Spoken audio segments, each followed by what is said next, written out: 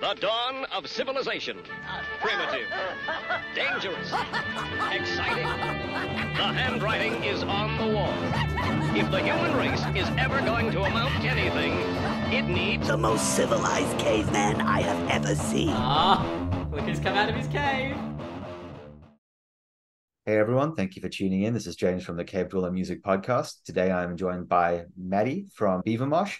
She is a fantastic reviewer of music, all things heavy, all things underground. Make sure you check her out on YouTube. Thank you so much for coming on. Really appreciate you taking the time. Yeah, thank you for having me on. I'm kind of used to being the one that's like being on your side of the screen, so it's kind of interesting to be like the one being asked the questions here. It's different, isn't it? I was a guest on a podcast this week from LA called Social Primates. It's the first time I've guested, and it's a really different experience being on the other side of the questions. Yeah. I recently did one on a Judas Priest cast and kind of had them talk about a track that I loved from Judas Priest and kind of dissect it. But that was my first kind of experience being on the other end of it. So yeah, it's definitely different. What was the track that they dissected that you love? I picked Take These Chains from Screaming for Vengeance. It's kind of a deep cut, not really like exactly released as a single, but it never really took off as like the big track from that album. But it's like, I don't know why, it's very anthemic. I just always really enjoyed that Judas Priest track. Cool. Yeah. I mean, they're a seminal band. There's so many tracks in there. Even if you like ignore the hits, there's so many buried in there that are fantastic and worth your time. And there's so many obscure albums in the discography people don't even seem to pay attention to as well. Yeah, I mean, they had their whole 70s run before they even got their like big breakthrough record. Like they right. Like got their hits later in their career. Definitely.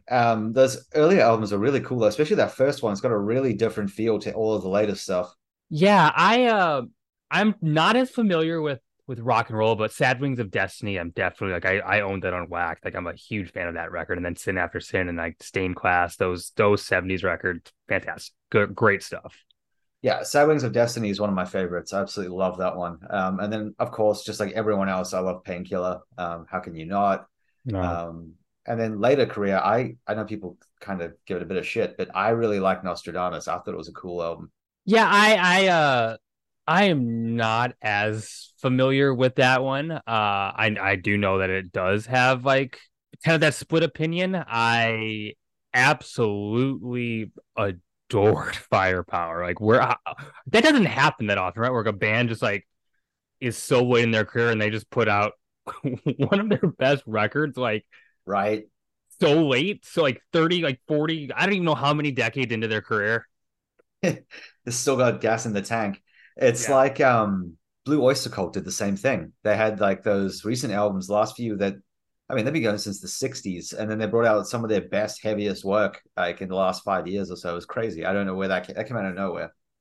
Yeah, sometimes bands just figure it out like just turn on a new leaf. It's like, whoa, all right, cool, let's go. Yeah. You know who else did that recently was Yes, the 70s prog band. They actually brought out a new album this year that is phenomenal. I missed that. I love some of Yes's earlier catalogs. Heck, it's funny. I just interviewed the anchor at a prog metal band, and we talked a lot about like prog rock and that. So that's cool to hear. I'm gonna have to go check that out because like Fragile and those records, Close to the Edge, great stuff. Yes, some of the best music ever written. Those albums. Because I had no idea, but they actually put out like 5 albums in the last 12 years, which I didn't even no fuck. They weren't on my radar. But I went back and listened to them and they're okay. But this latest one is like, it's back to the old sort of Yes feel. It's really creative, and they have a new vocalist, which brought a lot more life and energy into the sound. It's a lot of, I think it's the original members almost all except the vocalist. Okay. So yeah, definitely worth it. And then Jethro Tull brought out another album as well this year. Damn, so you are definitely checking in on the like modern like prog rock revival that more than I am. I was so I stream with Tidal, the app Tidal. Yeah. And they had like a recommendation section, and the algorithm on that is like by far the best of any service I've used. And I logged on one day and I said, you may like Yes, Jethro Tull, and Peter Gabriel. I'm like, what's happening? Like all these dudes are they're back again. So, I go for it. oh, sorry. I was gonna say, what have you been listening to this year? What's kind of stood out to you as worthy of your time? Yeah, I mean, there's so much. There's so much metal. Like I mean, today is Friday that we're recording this, and it's new release day, and every Friday, I am sitting down, probably playing some games, and just going through as many metal records as I can and seeing what hits and what I want to talk about. Of Mhm. course, there are stuff that is like my favorites of the year. Some things that have really stuck out. The new Hell rapper, obviously, I think it might be his best. Mhm. Um, I got to interview Kosnat Shenye, who is also based now in Minneapolis, where I am from, but this very interesting kind of dissonant black metal project that also brings in some sound from kind of the non-Western canon, and it's some of the most interesting black metal I've heard all year. The new Smolder is one of Nice. my favorite just kind of trad heavy metal records. Mhm. Another Minneapolis based project is the new Majesties. Melodic death metal done the right way, that very classic, at the gates, gothic Gothenburg sound, old Yes. In Flames. Yep. Yeah. Those are some of the highlights so far, I would say. I mean, there's so many more that I'm just like not getting at the top of the dome right now, but yes. It's been a huge year. It's like since COVID started, it's been I've always said it's the golden age, like a golden age revival of underground music. Mm-hmm. The quality and quantity of the stuff that's coming out is just absolutely ridiculous compared to like what was coming out on a yearly basis prior to COVID. Um, and I think part of that, oh, there's two reasons I would say. One is that a lot of people took a step back from playing live and actually had to record because they couldn't play live. Yeah. So you had a lot of bands who had a really good live sort of routine who actually said, well, maybe we should put some more albums out. It's been a while. And then there's a lot of people who never played before who were kind of trapped at home going crazy. Say, all right, I'm going to try my hand at music who had never made music before. So I think it's just people had time and a reason to play. And I think a lot of music came out of that. That's been fantastic. People had time and also with no kind of we didn't know when live music was going to come back. Right. A lot of these artists were just like, okay, I got to put all of my creative energy in just simply the studio. And with that, there was a lot of, I think more risk were taken, right? Like there was like, this is all the thought was behind what can I make interesting right here, right now, without the idea of like, okay, I got to get on the road in, a few months. Exactly. Yeah. Their money and their time went straight into the recording instead of having to budget for a future tour. 100%. Yeah. As far as like what I've been listening to, it's got a. Have you heard the new Grotesquerie album? Yes, yes. Yeah, Yeah, that came out a couple weeks ago, right? Yeah, that is just yeah, some gross. I mean, it's kind of in the name, death metal, just yeah. savage stuff. It is. It's awesome. It's like feels like a straight out of the '90s. Like it's Yeah. fantastic. And then the other one I've been obsessed with came out in January is Dark Steel and Fire by The Gauntlet. Have you heard that one? Oh, yes, yes. Yeah. That is like that's almost like some like kind of first wave black metal revival, like very Bathory-esque. Yes. Yes. Yes. Yep. Super Bathory esque. I love it. That's Yeah. awesome. Yeah, I love those throwback sort of bands. They're really cool. And then the other one I've been obsessed with all year is a band called Thanatomas. Album's called Hades. Have you heard that one? I that one I don't think I'm as familiar with. Okay, I'll send it to you Yeah, after on Twitter. But it's absolutely. stupidly. I guess you would call it war metal. But it's like more than that. But like the production is just dumb. It's so raw. It's like aggressively raw caveman style production. Uh, really fun. If you like that super like punishing like I guess bestial as they call it Oh sound, yeah. yeah, I you'll mean, love it. I have a water bottle I take to work that I have an Antichrist seed machine sticker on. Like I definitely get into that war metal sound. There was an interesting release now that you mentioned that came out earlier this year. Actually, it's interesting because they now have two from this year, but the band I believe pronounced Heffidvan. Um, and it's just this chaotic, pummeling war metal record with some interesting like folk elements, and Okay. somehow that works. It's like Wow. demented and atmospheric at the same time, and it's just the most interesting mood that I've heard this year, and it's just it on paper that doesn't sound like it makes sense, but it really does when you listen. I love those bands where it's like you tell someone about like that sounds really dumb. I'm like, oh, it is. And it's awesome.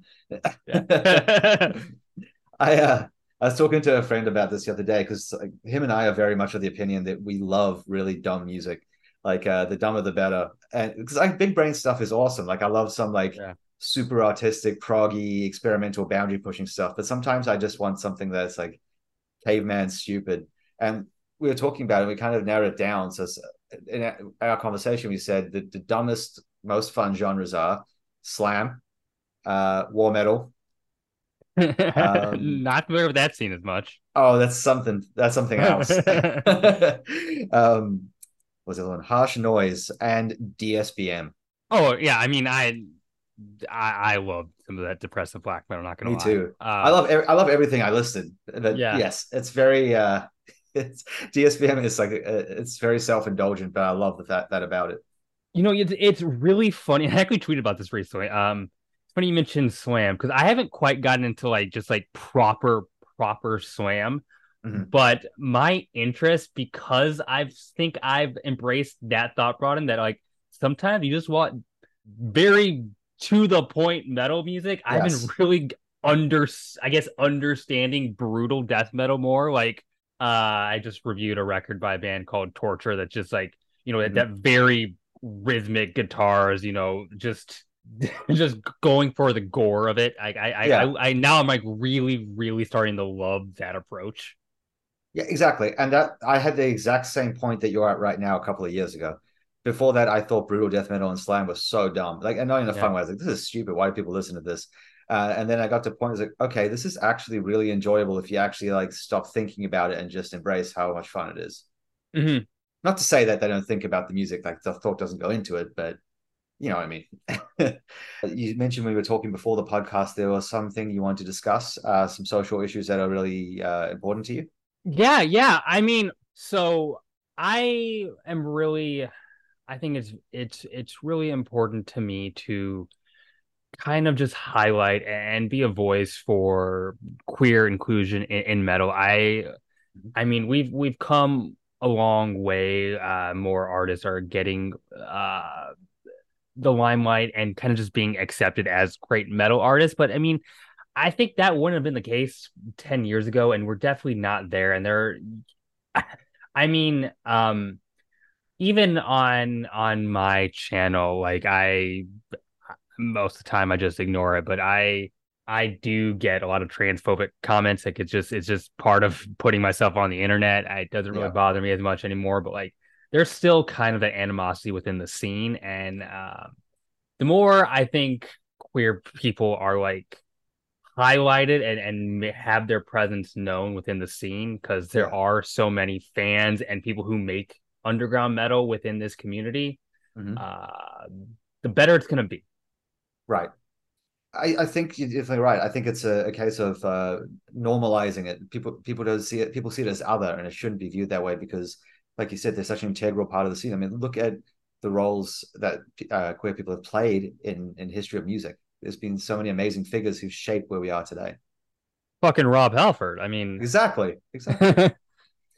yeah, I think to your point as well. I think you're right. We've come a long way, but there's still a long way to go in that aspect. And not just in the metal scene, in every scene. Because I mean, you look at hip hop and stuff, and it's exactly the same in that scene. They've got so many issues with homophobic lyrics and that just ignorant stuff that comes out of there. So a lot of genre and country as well, obviously.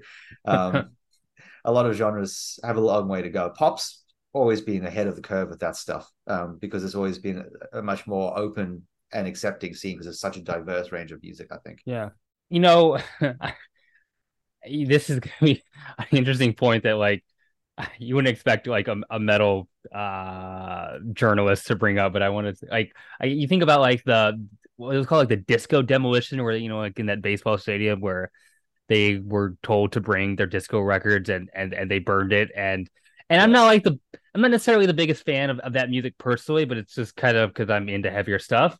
But Yeah. like the obvious like all the things the homophobia, the Hmm. racism, the misogyny that was like okay, this is music that like those that we deem not less than are into, that's why we think rock and roll is the real music, like I mean like and it's so the fact that that wasn't as like obvious to people back then just shows how far we're coming in music in general. Right, definitely. But Yeah. I mean, I think metal has a very macho aspect to it as well, very heterosexual macho aspect to it, which I think is something that directly clashes for some people that can't correlate those two things, Mm. which is really sad because they're completely separate things. Um, and for some reason that threatens them, and I'm not sure why. I mean, sure. I mean, there is. I mean, metal is a very aggressive genre, Mhm. um, but like aggressive sound, Exactly, it's different aggressive, yeah, like aggressive lyrics. I don't think has to be synonymous with like masculinity. male. Just Yeah, like exactly, yeah, exactly. Yeah, it's. I think people can't separate those two things for some reason, but they're not actually the same thing at all. no, no, it's not. Uh, it's. I think it's something that rock music dealt with as well. It's the exact same problem in rock music. I don't know how What you. I don't know how you defeat that. It's a tough thing to fix. I think the punk scene somehow kind of is way ahead of the metal scene in that you had the whole Riot Girl movement. There's so many like trans punk artists Oh yeah, prominent in their scene. And I'd say the metal doesn't have it. Just seems like we're behind. yeah. I think so. Punk's really. It's interesting because it's really become one of the most accepting genres out there. It's become a Mm. safe space for a lot of people, and it's a lot of the lyrics have shifted to actually be inclusive of gender politics, identity politics, and stuff. It's been an interesting thing to see that shift. Not to say that there aren't like you know really just kind of nasty people in electronic music because there definitely are, but for the most part, that genre seems to be from like an outsider perspective seems to be the most like progressive in terms of acceptance right now. I mean, you have Mhm. just kind of so many queer DJs and producers just at the top of like the game there. So Yeah, and even stretches like through to like industrial and stuff. Like industrial mhm. gothic scenes really accepting of that stuff as well. Very open minded. Yeah. So we actually have something relating to this coming out soon. So we're going to have a charity sampler called Battle Hymns, Triumphs, and Transitions, which is a dungeon synth charity sampler with all proceeds going to Center for Transgender Equality. Love it. That's incredible and really appreciative that people are putting energy towards those causes. Thank you. Yeah, people really got on board with it. It's been awesome. I think we have like 46 or 47 tracks submitted from different dungeon synth artists. So it's going to be really cool to see that come out. And the album art is it's really cool. It's like a old style medieval painting of a knight riding a horse, but he's holding a spear with a flag, the trans flag flying behind it. So That's incredible. I think it's going to do well. Yeah. And when's So that coming out again? So we actually don't have a release date just yet. It should be August though. We're aiming for first week of August and maybe slightly delayed. But if we can manage first week August, it will line up perfectly with Bandcamp Friday. So that would be great because we'll make some more money for the charity at that point. But Well, make sure you send me the links. I'll make sure I'm promoting it on my end as well. So awesome, thank you, and thank you yeah, for sharing and promoting our last one, the mental health stuff that we put together. yeah, absolutely. I mean, that's also an important topic and something I care about deeply. So Me too. It's that's something that's very personal to me. Both with myself, my wife, my friends, family. I've had a lot of experience in that area, so I think it's kind of impossible in today's age to not be affected in some way by mental health, either you or someone you know. yeah, I mean, 100%. I mean, I myself, I mean, I see a therapist, I see a psychiatrist. Like I'm very familiar with it, and I know so many people that that have struggles, and it's an important thing, and I'm glad people are talking about it more. It's not as taboo. Exactly. I see a therapist and a psychiatrist as well, so I know Yeah. exactly what you're talking about. Yeah, I really it's so important to normalize that as well because I mean, especially there's a culture of viewing mental health as like a weakness, and it should be viewed just like any other health issue. There's no difference, in my opinion, between having like bipolar or having cancer. There shouldn't be a stigma attached to one and not the other. No, I mean 100%. I mean mental health affects people's ability to work. It affects people's social lives and Mhm. in ways that people haven't given the same allowances for, or kind of made ways for people to kind of exist in ways that they need based on whatever mental health issue that they're going through. Exactly. And I mean, when you think about it, it's completely a disability. It should be. It just people seem to think of disabilities as something you can see, but Mhm. it's not. I mean, that's why if you do have certain mental health problems, you can actually get disability payments because the medical community and the government view that as an equal level of disability as someone who is in a wheelchair who can't work. Which I mean I'm thankful for. I mean I'm glad that people are have access to that. I mean they should. Exactly. Yeah, and I mean, in the US is like I came from a country where we had public health care, so that's a whole different discussion. But Yeah. the US and its approach to healthcare and mental health is a topic I probably shouldn't go down that rabbit hole. Oh, if I yeah, we don't have to go down there, but I feel like if from what the conversations we have had, I feel like we probably have a very similar opinion on that. So Yes, I would say so. Uh, okay, we'll switch to something a little more upbeat. yeah, I would sure. love to hear about some of the local foods in your area and what people should check out if they ever visit. Actually, I don't think you told people where are you based? Yeah, I'm in Minneapolis, Minnesota. Great. So Minneapolis, Minnesota, if we got like a weekend in town, what are we going to eat? Yeah, so I'm lucky to live in a city with that's very diverse. We have a quite a large Vietnamese population. So in fact, kind of in my area, there are so many pho places. Like if you want pho, you Nice. will find it in Minneapolis, as well as ramen. My favorite pho place is Pho Ta Bay. If you like banh mi, there are also great banh mi spots all over Minneapolis. We're not much of a pizza city, but if you are interested for some reason, like that coal-fired, like more flat type of pizza, that is very popular in Minneapolis. Like we have quite a few places that specialize in pizza that way. I am I'm a vegetarian personally, Mhm. but there are vegetarian versions of a dish that kind of got popularized in Minneapolis called the Juicy Lucy, and it's a kind of an inverse cheeseburger. Like the cheese is stuffed into the patty. It's almost excessive. We've So actually many. I was gonna say we've actually had some guests from your area as well who've also talked about the Juicy Lucy. That is Really? Okay. yeah, that's a favorite. Uh, there's a lot of great Ethiopian restaurants. I mean, Cool. another thing about Minneapolis is there is a high East African population. Part of the reason is because Minnesota is a state that has taken a lot of refugees, especially from that part of the world. So as a result, we a lot of great food has migrated over here, which I am happy about. That's awesome. Um, I love East African food. It's fantastic. mhm. I tried making I can make it at home, but the only thing I always get wrong is the injera, the bread, Yeah, oh the yeah, the grain. spongy stuff. Yeah. Yeah, it's so hard to make right.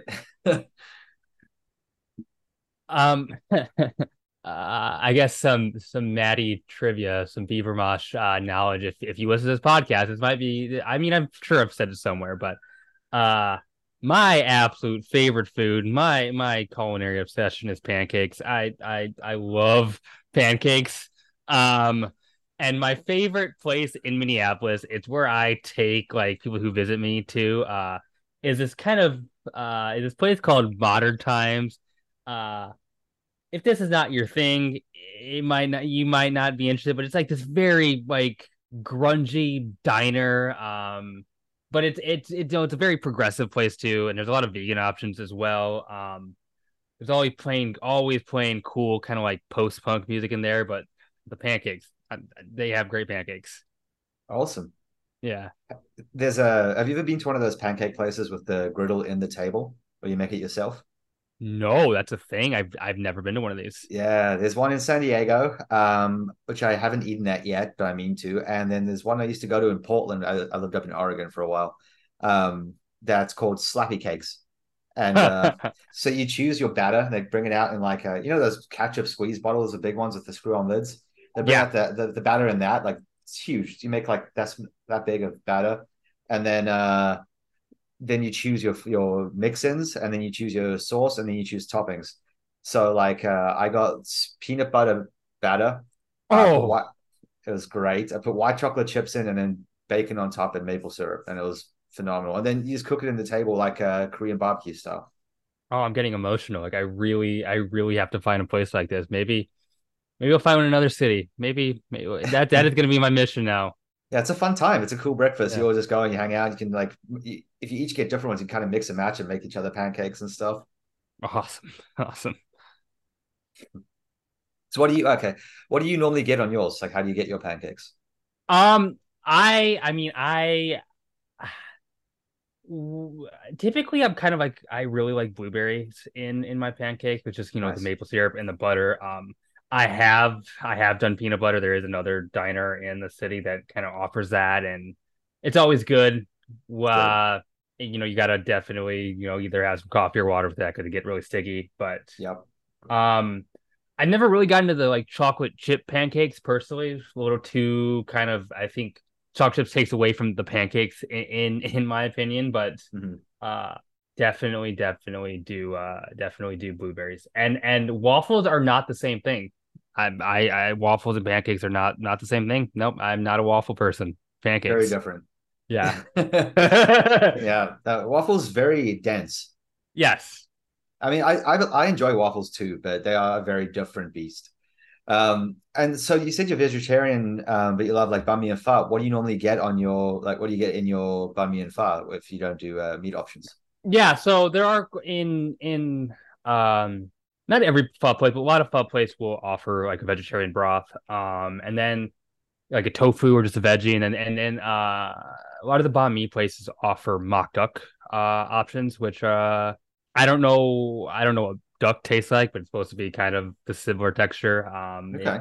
It chews like a meat, and it's very popular. At least up here. I don't know if it's like popular nationwide, but I can find it at most Asian restaurants in Minneapolis. I'm sure they'd have it here as well. Yeah, Next time I'm at a restaurant, I'll have a look and see if it's on the menu. cool. Yeah, I'm kind of lucky because I live where I live right now. We're halfway between.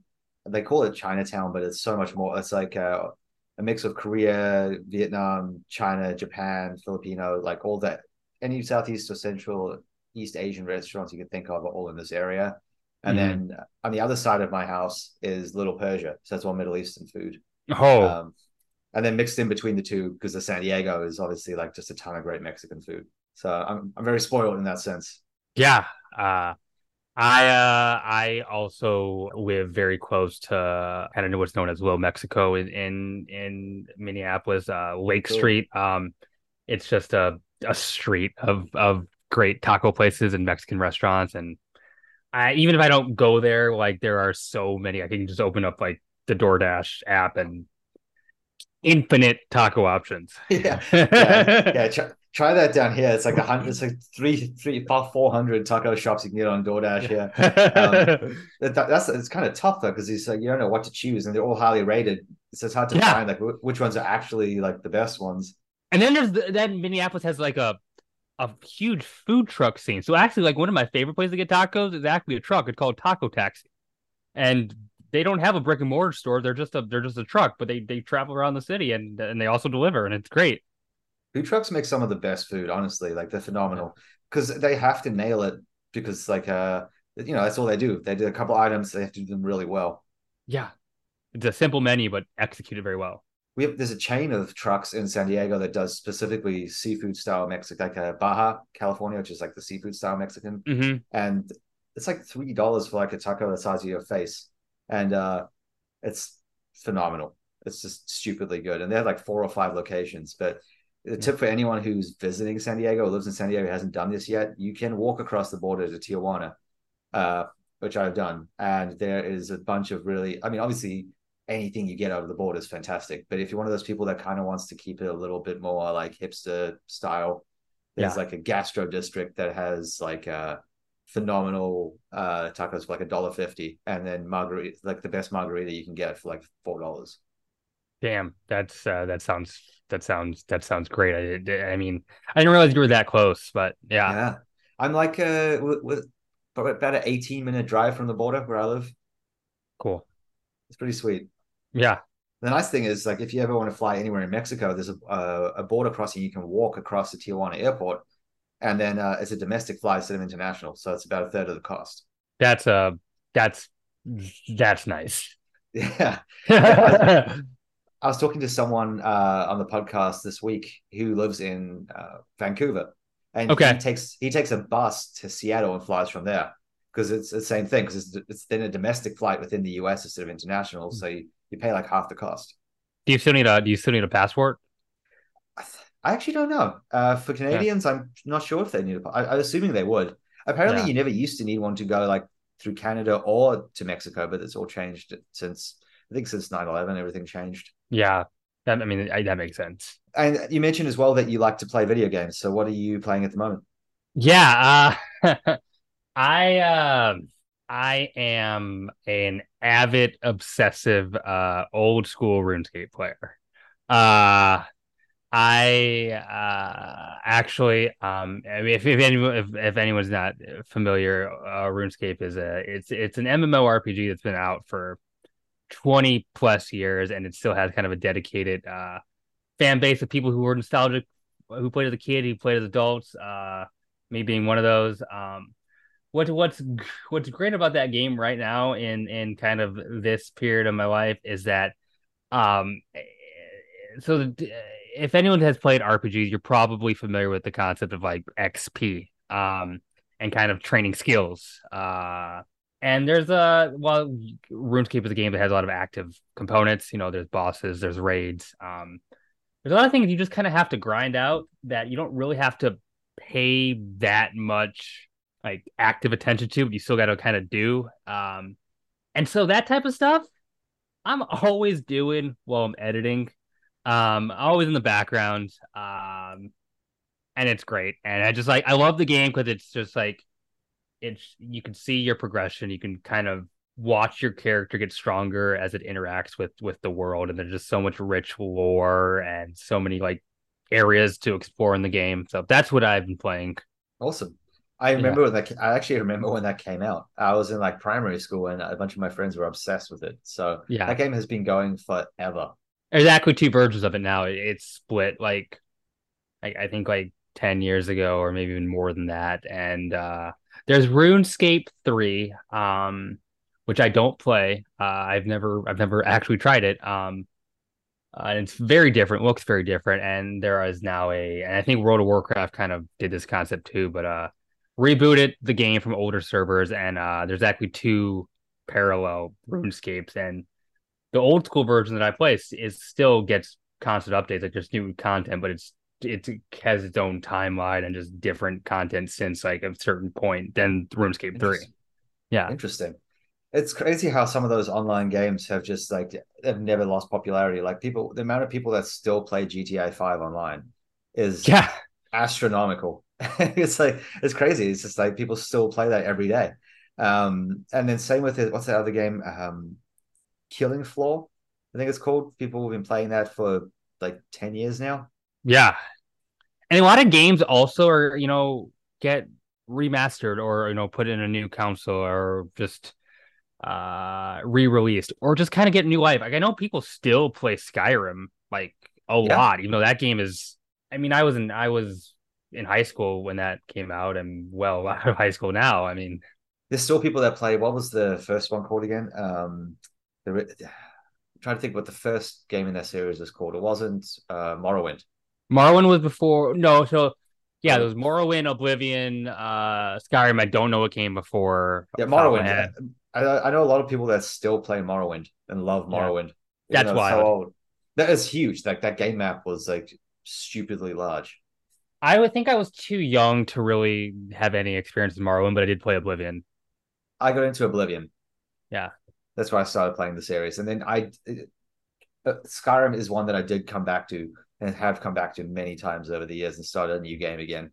I've been tempted to like get it on Steam, but like I don't know if I have like with doing this channel right now. If I don't know if I have a time to like really just like dive Yeah, into another massive game like that. But that's the thing. Like I can't like with all the other stuff I'm doing with music, I kind of had to give up video games to some extent yeah, because it's just like it's so hard to find time to do both. unfortunately, yes. And then Plus, I work a full-time job. yeah, same. Me too. I've got like the full time job. I have the website. I have the podcast. I have a record label. It's like it's Yeah. so much. And then I try to also like be physically active. So like I go hiking, I do kickboxing. Like, you know, it's not, life is too short. If I could have two of me working at all times, it would be great. Oh, I know. I get home and I'm like, I wanna I just want to do all the things. I want to read my I know, books, I want to see my records, I want to play with my dog, I want to game, and I want to record content. But I right? can't do all of those in a day. I know. It's like when people tell me they're bored, I'm like, what's wrong with you? Like, how are you bored? Like, I haven't felt boredom since I was a child. Like, it's like there's no time to be bored. There's too many things I want to do. Yeah, yeah. Fortunately, I've been so busy, but I am very excited. I've never been to Maryland Death Fest, and I have uh bought my passes and got my everything set up. So that's 10 months away, but I am going to be taking like my 1 week vacation to Baltimore for that festival, and I am so stoked. My Dying Bride, Ahab, I just can't wait. I am beyond excited for that. We'll see you there because we have tickets to all 4 days. I have 4 day passes too. I can't. Yeah. We'll have to meet. Yeah, for sure. And Yeah. we actually just got tickets this week to the pre festival, the Yeah, Wednesday.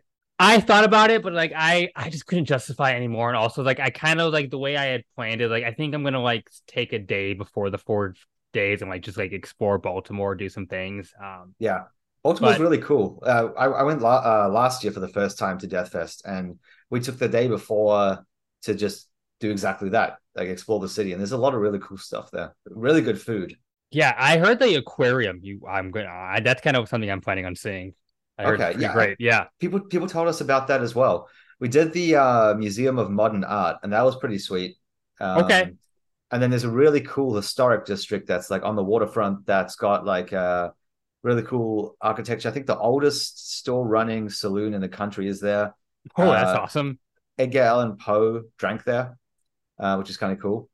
Yeah. And then there's a cool, pretty big record store that we hit up as well. I can't wait. I'm going to be spending a lot of time kind of researching what I need to do in Baltimore before I get there. I have lots of time. Can't believe it's already sold out like, almost a year in advance, but it I is. know, I know. It's because there wasn't one this year. I think it's because there wasn't one this year, so everyone's like bought ahead for next year as well. Yeah. But also the lineup is just absolutely stacked, like stupidly stacked. There's so many bands that I want to see on that list. It's crazy. It might not be like one of the headliners, but the band that sold it for me when I saw that Spectral Wound, which is like one of my Yes, favorite black metal bands, when I saw their yeah, that's lineup, like cool. done. I'm in. I have to go. I've never seen My Dying Bride. If you haven't mentioned that, like I'm very excited. I used to love My Dying Bride when I was younger. I haven't listened to them in a minute, but they used to be one of my favorite bands. Yeah, they're I actually just bought a copy of Turn Loose the Swans in Wax. I was listening to the other day. It's such an amazing record. It's a great album. I thought they kind of had like a bit of a revival when they did that a map of all our failures. You know that album. Yeah, I am familiar with it. I really liked that one. It was like a really different sound for them. It went really like funeral doomish, like kind of like Paul Bearer influences. I thought it was really cool. But I like all most of their albums, but that one was like a return, like peak in late career for them, in my opinion.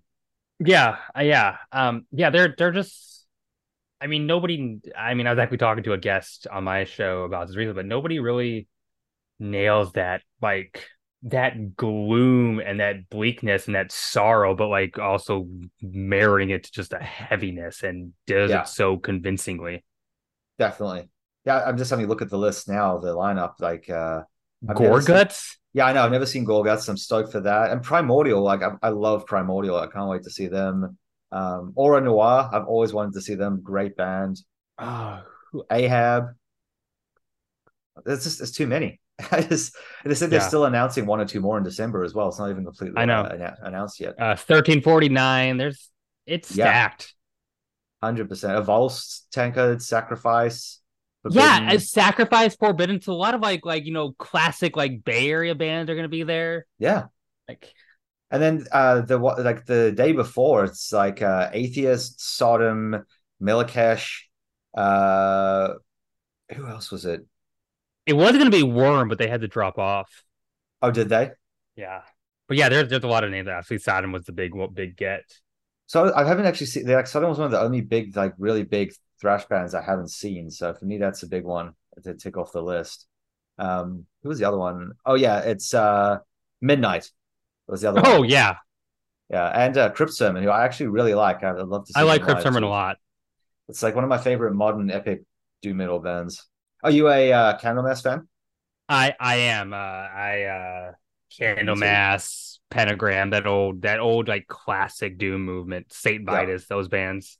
I love that stuff. Like Yeah. Candlemass is in my top 10 bands of all time. But Okay. who do you go for vocalist wise? I know it's a whole thing, but You know, I I'm probably not as like into their discography as you. okay. I did like the last Candlemass record, but for the most part, I'm mainly familiar with like their first couple. Okay, so Messiah Yeah. stuff. Yes. Okay. He's fantastic. For me it's like a two-way tie between him and Rob. Okay. Because I just really like Rob's like energy. He brings like a speed and a power to the music. I Sure. was really disappointed when he left the band because I saw them live for the first time this year, and like, I mean, they're one of my top favorite bands of all time, and Okay. I feel really bad saying this, but I was so disappointed, and like, it's Yeah. hard for me to even say that, but I think they just didn't have the energy on stage and the presence. I think that Okay. some older bands still have it, and some older bands don't have it. And they're still making great music, but I think their live show just their age is showing.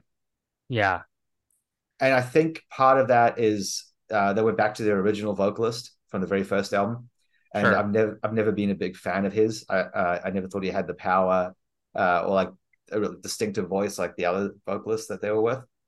So I think it's a combination of me being disappointed by him being the vocalist and then them just being kind of old and tired. And it's not their fault. They've earned the right to be. No. They've been around for a long time. It's just for me, it was a bit just. I wish I'd seen them earlier in their career. Is all. I mean, they kind of coined the concept of like epic doom. Like so many Yeah, bands still exactly. So I look was look hoping back at like them. the big sound and the big energy because it's meant to be so Yeah. epic.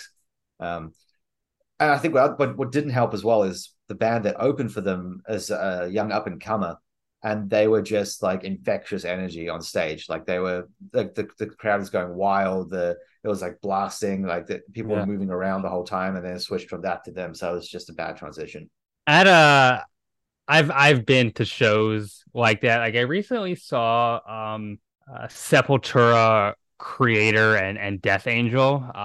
Oh, And Sepultura was the headliner, but and also they don't have Sepultura's lineup has changed quite a bit, so it's not really like the original Sepultura. Sepultura, yeah. Yeah, But like they just didn't have the same like stage presence as Creator or Death Angel, and it just yeah. kind of like okay, I mean, I feel like Creator should have been the headliner because they were the best band that night, and I I know exactly. That's yeah, exactly what this felt like for me as well.